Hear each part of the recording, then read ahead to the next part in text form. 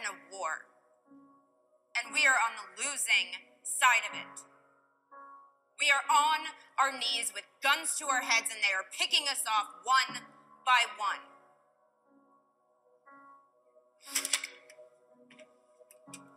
Susan Jacobs, the general counsel at E-Corp. You want to know what her nickname is inside the company? Madam Executioner. Not just because she could kill any lawsuit filed against them, but because those lawsuits usually involved deaths. These are the cowards we are dealing with. Hello, friend. You've got mail.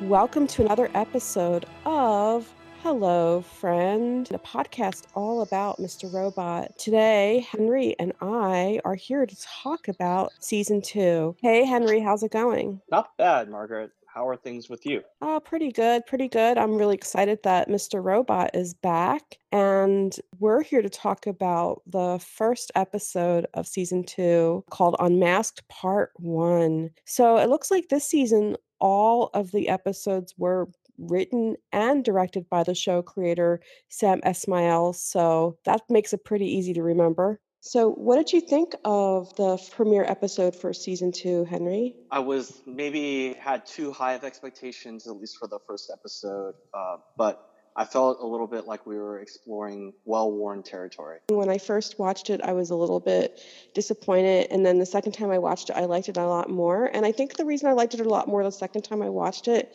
is that I wasn't seeing it in the context of all the hype that the USA Network was peddling. There's like an after show where you got to see the actors, and in some ways it was really cool, but it also kind of took away a little bit of the mystique. What did you feel was disappointing for this premiere episode? I guess I was hoping that there would be other narrative devices aside from Mr. Robot talking to Elliot. You know, like I felt like when season 1 was towards its end and a lot of the storyline kind of centered around Elliot's loose grip with reality and his hallucinations and what was going on with there, that I went with it, but I wasn't a huge fan of that particular device. And this first episode has a lot of that going on, where Elliot's, has his routine, he's trying not to lose his mind, trying to fight off the advances of Mr. Robot as Mr. Robot tries to get him to cooperate with him.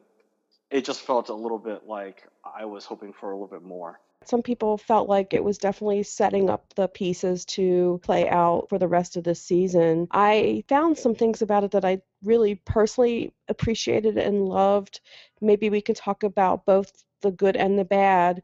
And when we opened to see Tyrell, I suppose right in the aftermath when the hack was performed, and we see it was Tyrell who was wearing the Mr. Robot mask. Do you think he was the one who did that final F Society spot that was talking to Evil Corps? Was that Tyrell in the last season? I was wondering about that because when I saw that, I thought, well, it seemed like in season 1 when that F Society message happened, I remember thinking that it seemed a little bit different than the previous F Society messages. And so the idea that it might have been Tyrell, fully plausible. I think so too. And not to talk too much about the Mr. Robot after show, after I complained about it so much, it's called Hacking Robot. There were some interesting tidbits which they shared there.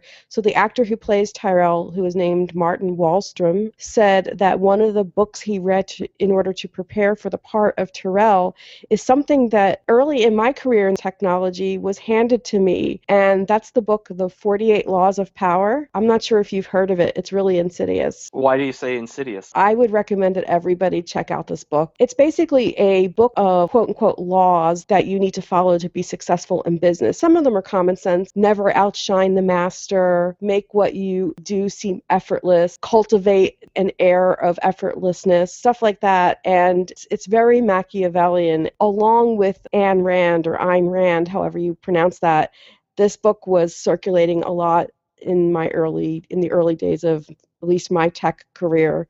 as sort of a Bible. I don't think it's as much in fashion, but even 50 Cent, the rapper, partnered with the author of that book and wrote the 50 Laws of Power, which, because a lot of people in the musical community also gravitated to that book. So when the actor Martin Wallstrom referenced it, I kind of perked up. It's really interesting. So And that's- it makes me think what he knows about his character that we don't, if he's reading that to prepare. I thought it was funny that Terrell said that he thought the mask was pretty silly. Yeah, I caught that too. I thought that was pretty funny. When Elliot was executing the hack, it was called a Fux Society, the program that was used to begin digital Armageddon. Elliot said it's happening. What was Elliot doing when he headed over to that popcorn maker? Well, in the previous episodes in season 1, there was a gun placed there, right? And so I thought he was going for the gun, and then the scene cuts away shortly thereafter, leaving that part still in mystery. Yes, and I think we'll probably come back to that a little bit later on. I have some theories about that. Let me hear your theories. I've been kind of reserving judgment. My approach to this season of Mr. Robot,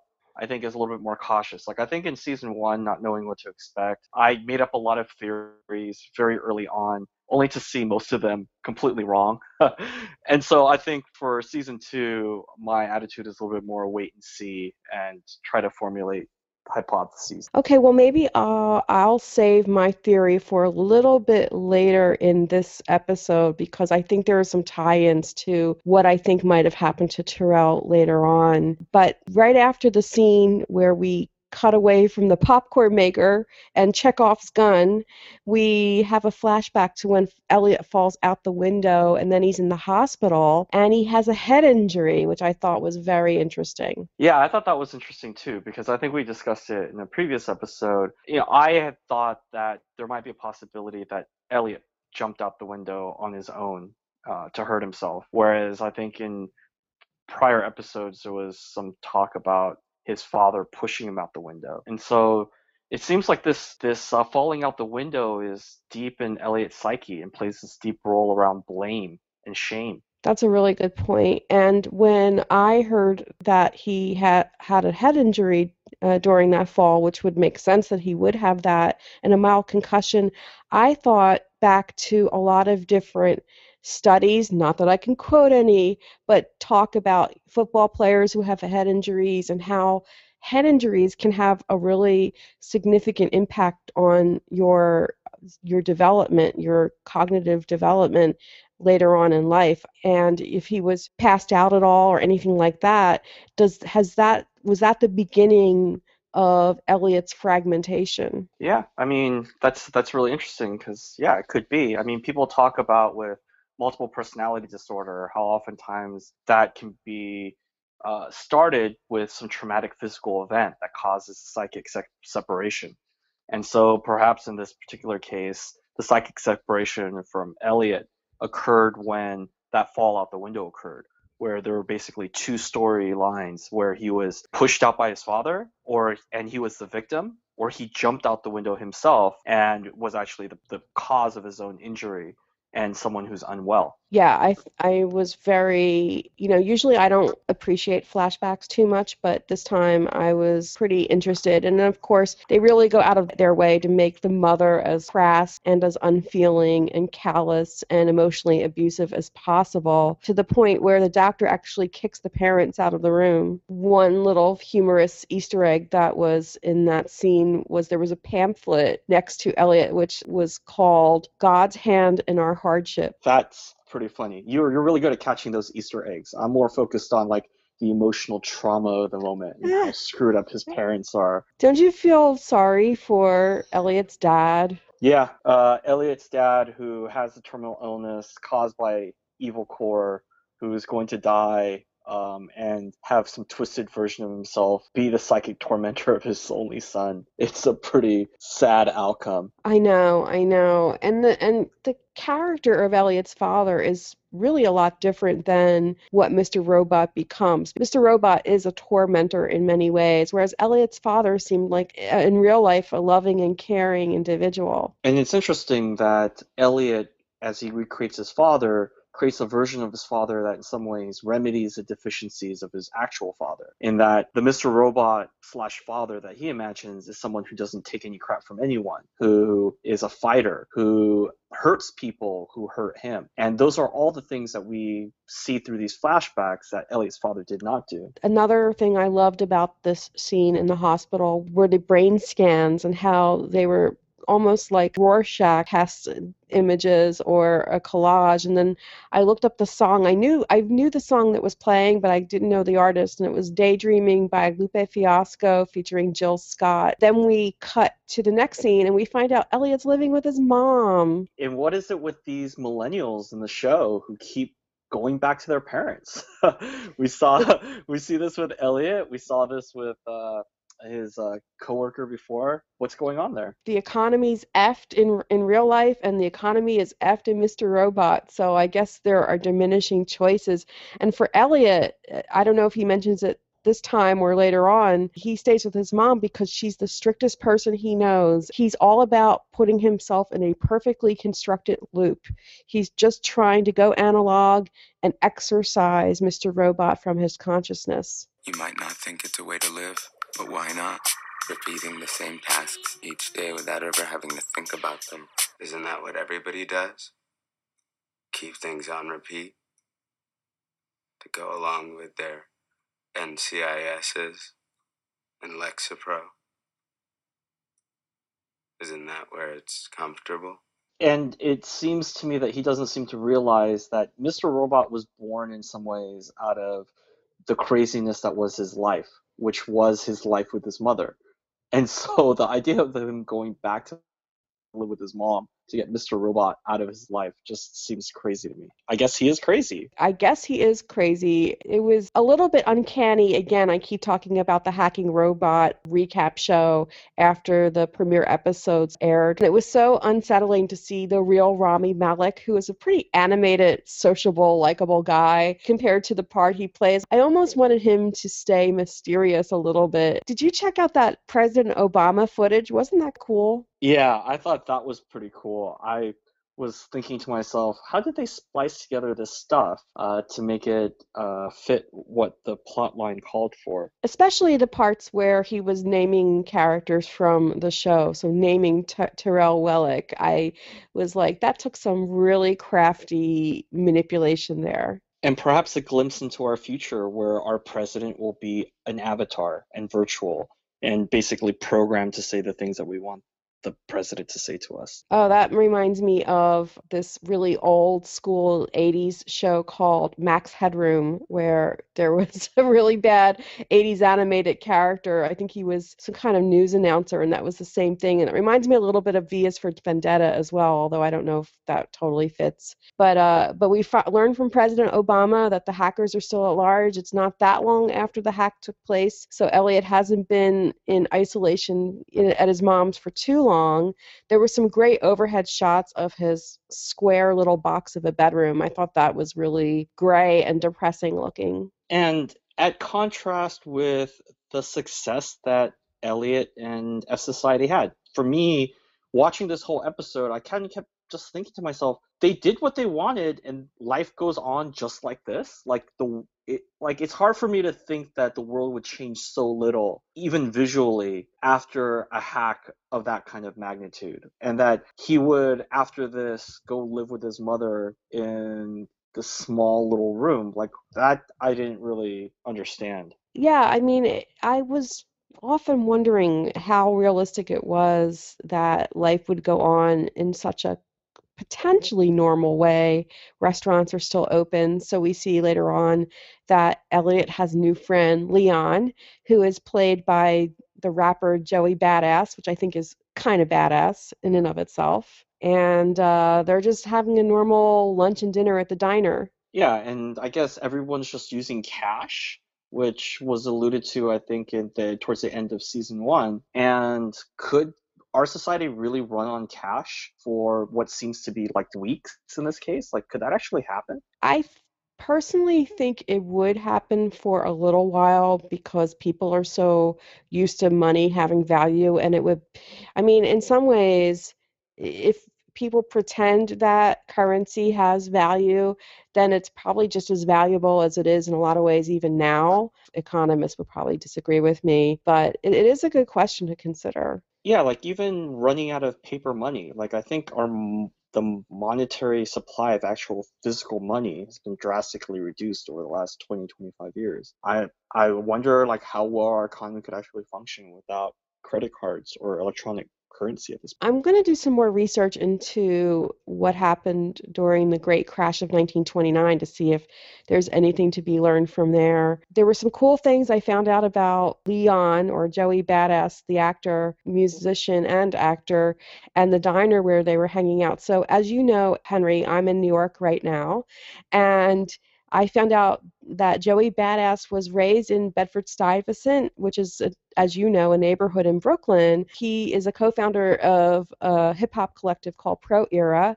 And then I went a little bit crazy when I saw that they were at this diner, and I was like, I feel like I've seen this diner before. And in the show where Leon and Elliot are hanging out, it's called Extreme Junction Diner. For those who care, in real life, it's called the Pathos Diner, and it's located in Highland Park, Brooklyn, just to give us a sense of, I guess, where they are hanging out. Good detective work. Good detective work. I'm a nerd. Well done. I thought it was pretty humorous that Leon was obsessed with Seinfeld. That is pretty funny. Although I have to admit, I think I might have seen one episode of Seinfeld in my entire life. Really? Oh, well, I make up for it then, because I think I've seen every single episode of Seinfeld more than once. Are you a fan, I guess? I was, and then when I watch it recently, it just seems very dated, like very 90s. But I think in another 10 years, it'll seem funny again. Yeah, well, I need to maybe watch a few episodes because I think at the time so many people I knew were really into it. And of course, in the 90s, if people were really into something, then I automatically was not going to be into it. So I was very sort of in my own mind, counter whatever. It didn't matter what. So that's probably why I didn't see it. But Leon seems to be pretty obsessed with it. It's really messing with his mind. And Elliot doesn't seem to care because he doesn't really want to do a lot of talking. And Leon sure can fill up the time and space with his own talking. So we're going to have to ask this about every new character.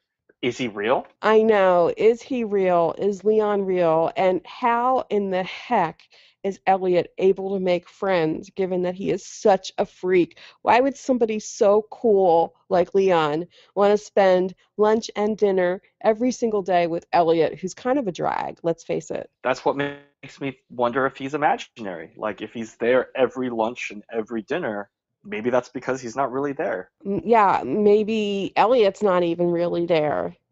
Maybe Elliot doesn't really exist. Maybe none of us are really here, Margaret, and I'm just talking to myself. Well, I know somebody who does exist, Henry, and you know who that is? Who? Hot Carla, the local pyro, Elliot's personal totem. Hot Carla. You know, this, and so here again is the other similarity with Fight Club, right? Like he's now going to these self-help groups, just like the character in Fight Club did. Yeah, he's going to self-help groups like the character in Fight Club did, and he's just doing the best he can to stick to regime. Oh my God, stick to a regular routine, not a regime. And he doesn't even like sports, but for him, he sees the beauty in the rules of sports, the invisible code of chaos. He'd rather sit and watch that because it gives him some kind of zen state, I guess, by watching basketball, the pickup basketball game, even though he can't stand it. Yeah, going back to the similarity of Fight Club, I wonder, because there's, to me, similar characteristics with Elliot's character and the main character of Fight Club, in the sense that, like, they both have these imaginary protagonists, or maybe antagonists, who it's revealed to us, but they also feel like they know the secrets of things, that they are privy to this hidden layer of reality that is somehow more authentic and real than the reality that most people live in, right? And then it goes to me, like, it makes me wonder, like, they're both the fascination with self-help groups. Is that because in some ways they're seen as like portals to a more authentic reality? Like you get at the heart of suffering. Like you are around people who are literally and genuinely suffering from something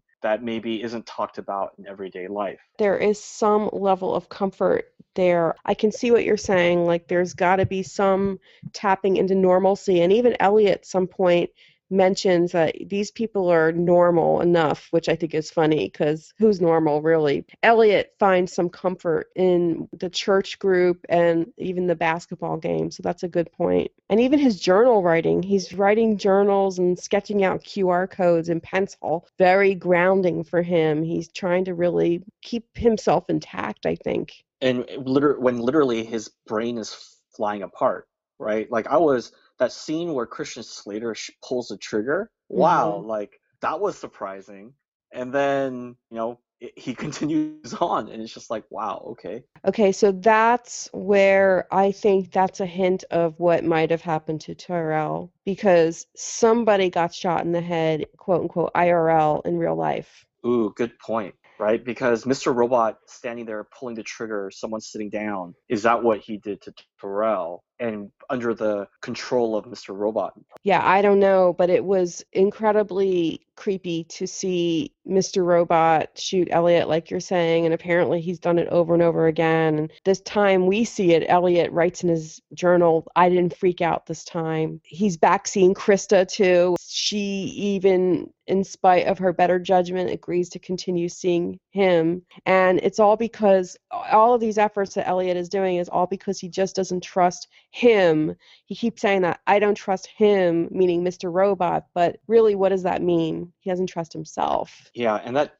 broken trust with himself, like he's trying to, put scotch tape on it with the power of routines by putting himself around his mother, who's very strict. Like in the absence of any working spine of his own, he's got to basically have an exoskeleton. Yeah, and this is around the point where Elliot went into voiceover mode and he was talking to us, the viewer, and I don't think I've ever seen this before. I'm sure it's been done, but Elliot talking to us, the viewer, he's mad at us. He's not ready to trust us yet. He's pissed at us. And that was a pretty weird feeling, I think, as a viewer, to have the narrator say they're mad at me. I was very uncomfortable. Sure, because, and I have the same reaction, because in season 1, it was all about get close, come on in, let me tell you some secrets. And it was seductive. We all the watchers, everyone viewing, we got pulled in and we all felt special for being able to glimpse the inside. And now, with this first episode of season 2, it's very much like, you stay over here. It's all about Elliot carving out his own space, his own territory, and pushing people out of that space, including us. Yeah, so he won't tell us what he told Krista because he said, pretty much, we don't deserve to know. We've lost his trust. One thing I wanted to point to when you mentioned Mr. Robot shooting Elliot, one thing I noticed, and I wanted to see if you felt this too, when Mr. Robot was shooting him in the head, he had an incredible look of compassion on his face, in his eyes, Christian Slater, towards Elliot when he was doing that. Like he was feeling sorry for Elliot. It was paining him to do this. Interesting. Are you sure you're not confusing the compassionate look that Christian Slater always has on his face? Considering I'm a huge Christian Slater fan, I don't know. It could be just my reading into it, for sure. I want to know, Margaret, did you pause it and look deep into his eyes, find the compassion there? Christian Slater plays Mr. Robot, where he's really crass and he's a tormentor, but he still has the dad in him. Well, but so Christian Slater's character in this reminds me a lot of this character they played in Pump Up the Volume. Did you ever see that movie? No, but I'm going to now that you've referenced it a few times. Yeah, his character in that, he plays a young guy on a pirate radio station, but the energy that he puts into his rants about the state of the universe and how screwed up the world is, I feel like the Christian Slater in Mr. Robot is channeling directly from that younger Christian Slater. Yeah, I could see that. I've made comments on how it reminds me of some of the elements of his character JD and Heathers, not the compassionate part, of course, the more psycho part. I loved seeing them cut off the balls of the Wall Street Bull, the F Society people. the emasculation of Wall Street. I love that scene. I love that scene because you know what? I really dislike that statue. That's Yeah, I used to work maybe a few blocks from that statue, and it looks a lot better in photos than actually walking by it because it takes up a lot of space. It's big. It's kind of it's not my favorite work of art, so I hear you. And then we cut to see this woman who's jogging through Union Square. We don't really know who she is. She looks familiar to me because she's the actress Sandrine Holt, and she was on Fear the Walking Dead, and she was on, I think House of Cards maybe. But now she's playing Susan Jacobs, a lawyer. And man, if there was ever a lesson of where the Internet of Things could go wrong, it is in her smart home. And I thought that was good they touched on that. Yeah, I have a bit of a smart home setup myself, and so when all that was going on, I really tried to put myself in her shoes to think like, how would that feel? Like, her character was definitely creeped out and intimidated by that stuff going on, and the implication that someone's trying to convey is, I have invaded your privacy. I am so deep into your life that I can control what you watch and I can control the lights in your house. That's how much control I have of what you're about. I think that's pretty frightening. Yeah, I think so too. Do you like your smart home or your smart home elements? And do you have concerns about it being hacked into? Yeah, there are definitely measures and steps that I take to minimize the security risk.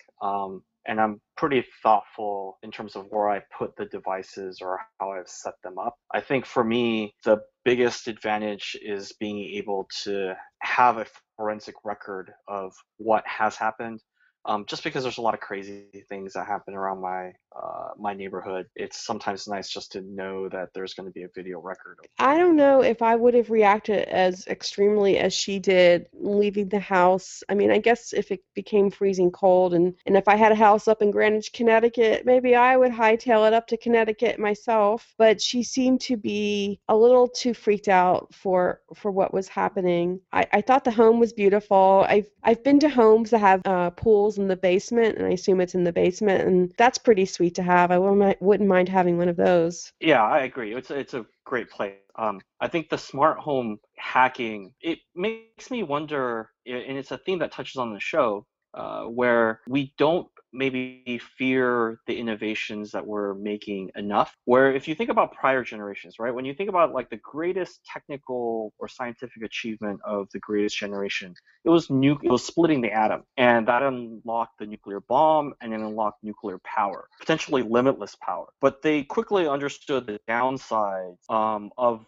what they had discovered, that there was radioactivity, caused environmental destruction and damage, as well as human suffering and loss of life. They saw the downsides of these things, and they put into place measures and rules and laws to prevent the technology spiraling out of control and creating all these harmful effects. And it strikes me that our generation has this technological advancement achievement called the internet or computers, network technology, and that if we're not careful, we might end up not doing what our grandparents did, which was fully understand what we've exactly created and take appropriate steps to mitigate the harm not only to ourselves, but future generations. To your point, we cut to another found footage assemblage featuring the former transportation secretary, Leon Panetta. And wasn't he the former CIA director for a while? And he was referring to this incident as a cyber Pearl Harbor. Exactly. And to me, it's not the big infrastructure attacks that are the real danger or that's really insidious. It's really like the cumulative mass effect of all these small changes that are really potentially concerning. Yeah, and somebody who is super concerned is poor Gideon. Gideon comes to see Elliot as sort of a last-ditch hope of talking Elliot into turning over whatever evidence he has. Allsafe is completely bricked, and Elliot can't even concentrate on the conversation with Gideon because Mr. Robot is doing everything to distract him, including pretending he's slicing Gideon's neck. And do you think that's just because if Elliot actually did what Gideon wanted, he would learn something relevant that Mr. Robot doesn't want him to learn? It does seem that for whatever reason, Mr. Robot does not want Elliot to, first of all, help out Gideon because it would expose F Society and it would expose everything that they're up to. And sort of like us, it doesn't seem like Mr. Robot has a whole lot of respect for Gideon. He calls him a scared small animal who's just basically not worth your time. And it's kind of hard not to feel sorry for Gideon at this point. Yeah, Gideon's going down. And I don't think they ever adequately addressed the point that you made in a prior podcast where if everything has been wiped out in debt, why can't all safes stay open? It makes absolutely no sense because Gideon himself said he had to furlough employees. So, I mean, on paper, he's sort of off the hook. Now, he wanted to eventually hire everyone back, even though we know that's probably pretty hopeless. But it doesn't make sense that he would shut the company down, even if he was associated with the hack. Maybe it was just a reputation thing, being associated with such a huge hack. Who would work with them anymore? But you know what? People still work with Goldman Sachs. Yeah, and I mean, if everything's on cash, how could you actually run a business that requires payments of like $50,000, $100,000 contracts? Like, would people just roll up with the armored cars to pay you? Yeah, no kidding. It seems pretty daunting, and so maybe there is a reason that Gideon did what he did. And it doesn't help much that Leon is still stuck on Seinfeld and he's talking about it being a cold random universe, and Elliot back in the diner thinks he's seeing more Men in Black. Mr. Robot in the diner has appeared and says, you can't ignore Gideon, and he's also saying to Elliot, you can't ignore me. I am the organ vitals to your existence. And the whole idea of masking and unmasking. Elliot asks, how do I take off a mask when it stops being a mask? So it's really playing a lot with identity and personhood, I guess, at this point. Yeah. And I think I was having a conversation with someone the other day about cognitive dissonance and the research and literature on cognitive dissonance. And this idea that even if you don't believe something, if you keep saying something long enough, your attitudes will actually start shifting to become consistent with what you're saying. And so there is a lot of scientific support actually for this idea that the mask eventually becomes your face. There is a lot of support for that, absolutely. And I think that Darlene is experiencing a bit of cognitive dissonance because she was the most pure of heart, in my opinion, in terms of the goals. I mean, maybe Mr. Robot is as well. And she's really, at this point, keeping the movement going. She's really the schemer. She's the glue that's keeping everything together. Even though Elliot gets all the credit for bringing F Society together, it seems at this point, to me at least, Darlene is the one who is, even though she's sounding a little bit like George W. Bush, and that's kind of low saying that, she really is the leader at this point. Yeah, and I think she's completely underrated in terms of impact. Like, I think it's easy for us as a viewer, because we're very Elliot-centric, to overlook her role, but she's really kind of the rock and glue. She's like the steady kind of influence in Elliot's life. Like, there's some hint about this idea that for a while they weren't on speaking terms. Maybe she had to go away for a while, but it seems like now she's like the rock that's holding everything together. She's providing continuity. She's providing guidance and structure, not only to Elliot, but to all the people involved with their plan. The actress who plays Darlene, her name is Carly Chaikin. She was on Hacking Robot. She seems really cool. She seems a lot like her character in terms of personality. And I think for me, the issue why I do not give Darlene as much credit as she probably deserves at first, she has kind of a vocal fry, and it's a little bit hard to take that seriously. When you compare her to Portia Doubleday, who has a very nice speaking voice, when you get past that, she's the most perceptive one. She says, why does it feel like they are still winning? She knows something's wrong, and she has that cognitive dissonance you're referring to. Yeah, I think she's extremely perceptive. It seems like she's always the one kind of telling us as the viewer the truth of things. Like when Elliot tried to kiss her, and she realized, oh my gosh, like, did you forget again? And she could see right through his lies. I think she's very perceptive. I do. I love Darlene, and I love the leadership role she's taking. And wow, she is really good at coming up with plans. The next scene is something that I have a personal experience with, and I don't want to get too biographical. The Evil Corp bank run. So there were people there who were trying to get their money out of the bank, only to find out that, well, their money doesn't exist. They don't have money to withdraw. And I have to tell you, Henry, I had that experience in 2008 when all those banks were shutting down in the midst of that financial scandal. My company had all of its money, and I don't want people to think it was a lot of money, a small business payroll to pay people salaries. We have a business bank account, and they were one of the banks that went under. And my co-founder and I were hearing all these stories about people's bank accounts that were being frozen, not just with that bank, but throughout the country. And we knew the minute we heard our bank was going down, we had to do a bank run. And we were hearing stories of people not being able to get their money. We were almost not going to be able to pay people. But we lucked out. It was a human thing. Our teller, she looked at us, we looked at her, and we made some kind of connection, and she helped us out. And I think we got lucky. If we had another person, who knows? I'm glad that you were able to get that sorted out, but the way that your story involves, at the end of the day, a human being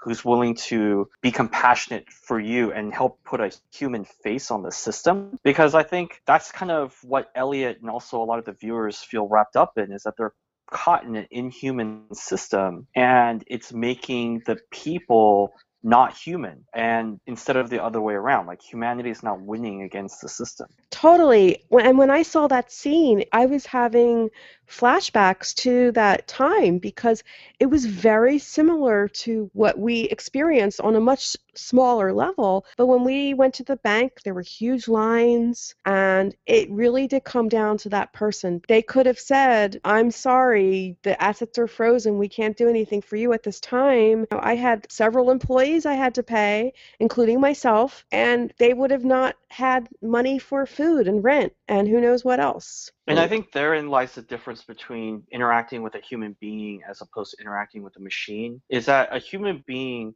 you can communicate, like you said, with a glance and just convey like the gravity of this. Or a human being on the other end can give you an explanation that somehow makes the rejection make sense or allows you to accept being told no. Whereas when it comes from a machine, it's not just upsetting, it somehow makes you feel less than human. It does, and it makes you feel like you have, like you're saying, you have no control. Elliot keeps talking about the illusion of control. Mr. Robot keeps reminding him it is an illusion. Sorry with so much biographical information. When I was an undergraduate, I had originally decided to be a psychology major, like a million other undergraduates. And I'll never forget, I was sitting in a social psychology class, and the first class that we had that semester, the professor said, "Yeah, we don't really know if any of this is really valid, what we're doing, and anything if we're studying. And the way you treat depressed patients is you give them the illusion of control." And I have to tell you, I was so disillusioned. What I was learning in a psychology class was to basically lie to your patient to make them think they have more control over their lives than they really do. And that just blew my mind. I switched majors, never looked back. I think they should have that same talk with lawyers in law school. Like, basically lawyers try to put the veneer of law and order and rationality on things that really, it's just an illusion of rationality and the law. There's actually something, in many cases, much deeper going on. I think so too. It just goes so deep, the illusion of control, and it touches all of us in so many ways as humans. Anyway, and then speaking of Darlene coming up with amazing plans, Darlene is clearly behind. We cut to Evil Corp. Scott Knowles is there, the CTO. Philip Price, the Evil Corp CEO, is there, and Sharon is there as well. Sharon, the attorney. There's a demand, $5.9 million, which references the original date of the hack, is to be delivered at Battery Park City, and a C-level executive, one of the officers, must be there. The CTO, Scott Knowles, who's kind of growing on me, steps up to the plate. Well, he steps up, but he was kind of pushed up, right? Like, you've been in the business world, like, you've probably been in a number of meetings, countless meetings, where a request is being considered, and the group's discussing, should that request be met, but also kind of implicit in that discussion is who's going to meet that request? Who's going to do the work to meet that request? And it can involve a lot of subtle jockeying to kind of push someone into a position where they will say, I'll do it. That's on me. I'll take risk. Did you get the sense that that was going on in this scene? I definitely think that Scott Knowles was pushed into an untenable situation because I know you recall. At first he said, give me 5 days, easy, we can fix it. Now maybe he was being optimistic as CTOs sometimes are, but he was giving them potentially the best course of action, and he was overruled by the attorney and the CEO. And so he basically got pushed into doing that. If I were evil like them, I don't know why that idea got overruled as well. Who the heck is Sharon? What does she know? I think she's the general counsel, right? Yeah, but still. But still, what do general counsels know? Exactly. They know how to lie Yeah. in this case. But do you feel like the CTO just got pushed and railroaded into being the guy? Yeah, for sure. I thought that they were maneuvering him into a position where he had to be the good soldier and step up and say, "I'll do it." And then they both kind of sit back and say, "Oh, that's so glad that you're stepping up. You don't have to, you know." And it's like, but they actually pushed him to do it. And the thing that really, I hear you, and the thing that really irked me a lot too, and I'm getting really hyped up about this, because I think you and I have both been in these situations, right? The fact that Yep. Sharon was so blasé, like, oh, we can find $5.9 million in our couch. Why did they not question how small amount that money was? If all F Society wanted was money, they could have asked for $50 million. Why $5.9 million? Sharon and Philip Price should have been smart enough to know that that was some kind of trap, potentially. Yeah. And I guess people in that kind of position oftentimes are blind to things like this because they assume that they're so far above the person making these demands. So it's like, oh, they have no idea how rich. Yeah. 5.9 million, it's nothing to me. Like, but they're so poor that it's probably all their little minds can think of to ask for, you know? No, totally. Well, I know we're sort of at the end. This is where we hit the intermission for the first episode of season 2, Unmasked, and definitely some things were unmasked. I really look forward to talking about the next episode with you. Do you have any predictions or closing thoughts to share? I predict that there will be a flashback, and I predict there will be imaginary people. And I predict that Mr. Robot will be reading more Penthouse magazines with F Society models on the front cover. Oh, wow. Okay, that's a very specific prediction. Oh, well done. If anything, the cliffhanger intermission just, reminds us that control is an illusion, that in the end, we're just along for the ride. We are along for the ride, and I, for one, am glad that you are here to talk about the show with me and that we have all the wonderful listeners. Our subscriber numbers have gone up quite a bit. I'm super excited about that. So if you have feedback, please rate and review us on iTunes, blah, blah, blah. And please feel free to pass on comments or questions on our Facebook page at the Hello Frank Podcast. We'll read them on the air. Henry, thank you so much, and I'll be seeing you. All right. Talk to you later, Margaret. Bye. Take care. Bye, Henry. I'll talk to you soon. Kiddo, trust me. You do not want to hurt my feelings. How do I take off a mask when it stops being a mask? When it's as much a part of me as I am? We keep fighting. Like the world we unmasked, we will find our true selves again. Maybe after wiping away the thick, grimy film of Facebook friend requests and Vine stars, we can all see the light of day. I know we haven't talked in a while. Maybe you only trust me about as much as I trust you right now. But I'm gonna ask you to have hope for me anyway.